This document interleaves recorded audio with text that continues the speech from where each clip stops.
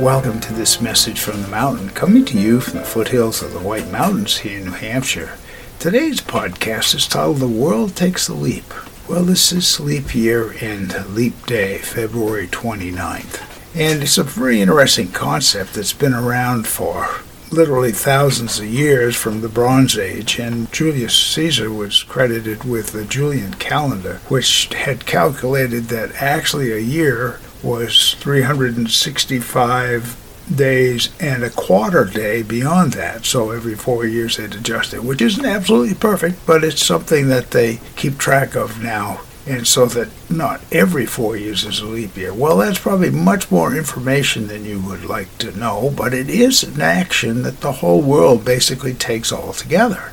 And so as it does, wouldn't it be neat if the whole world took an action of positivity and peace together?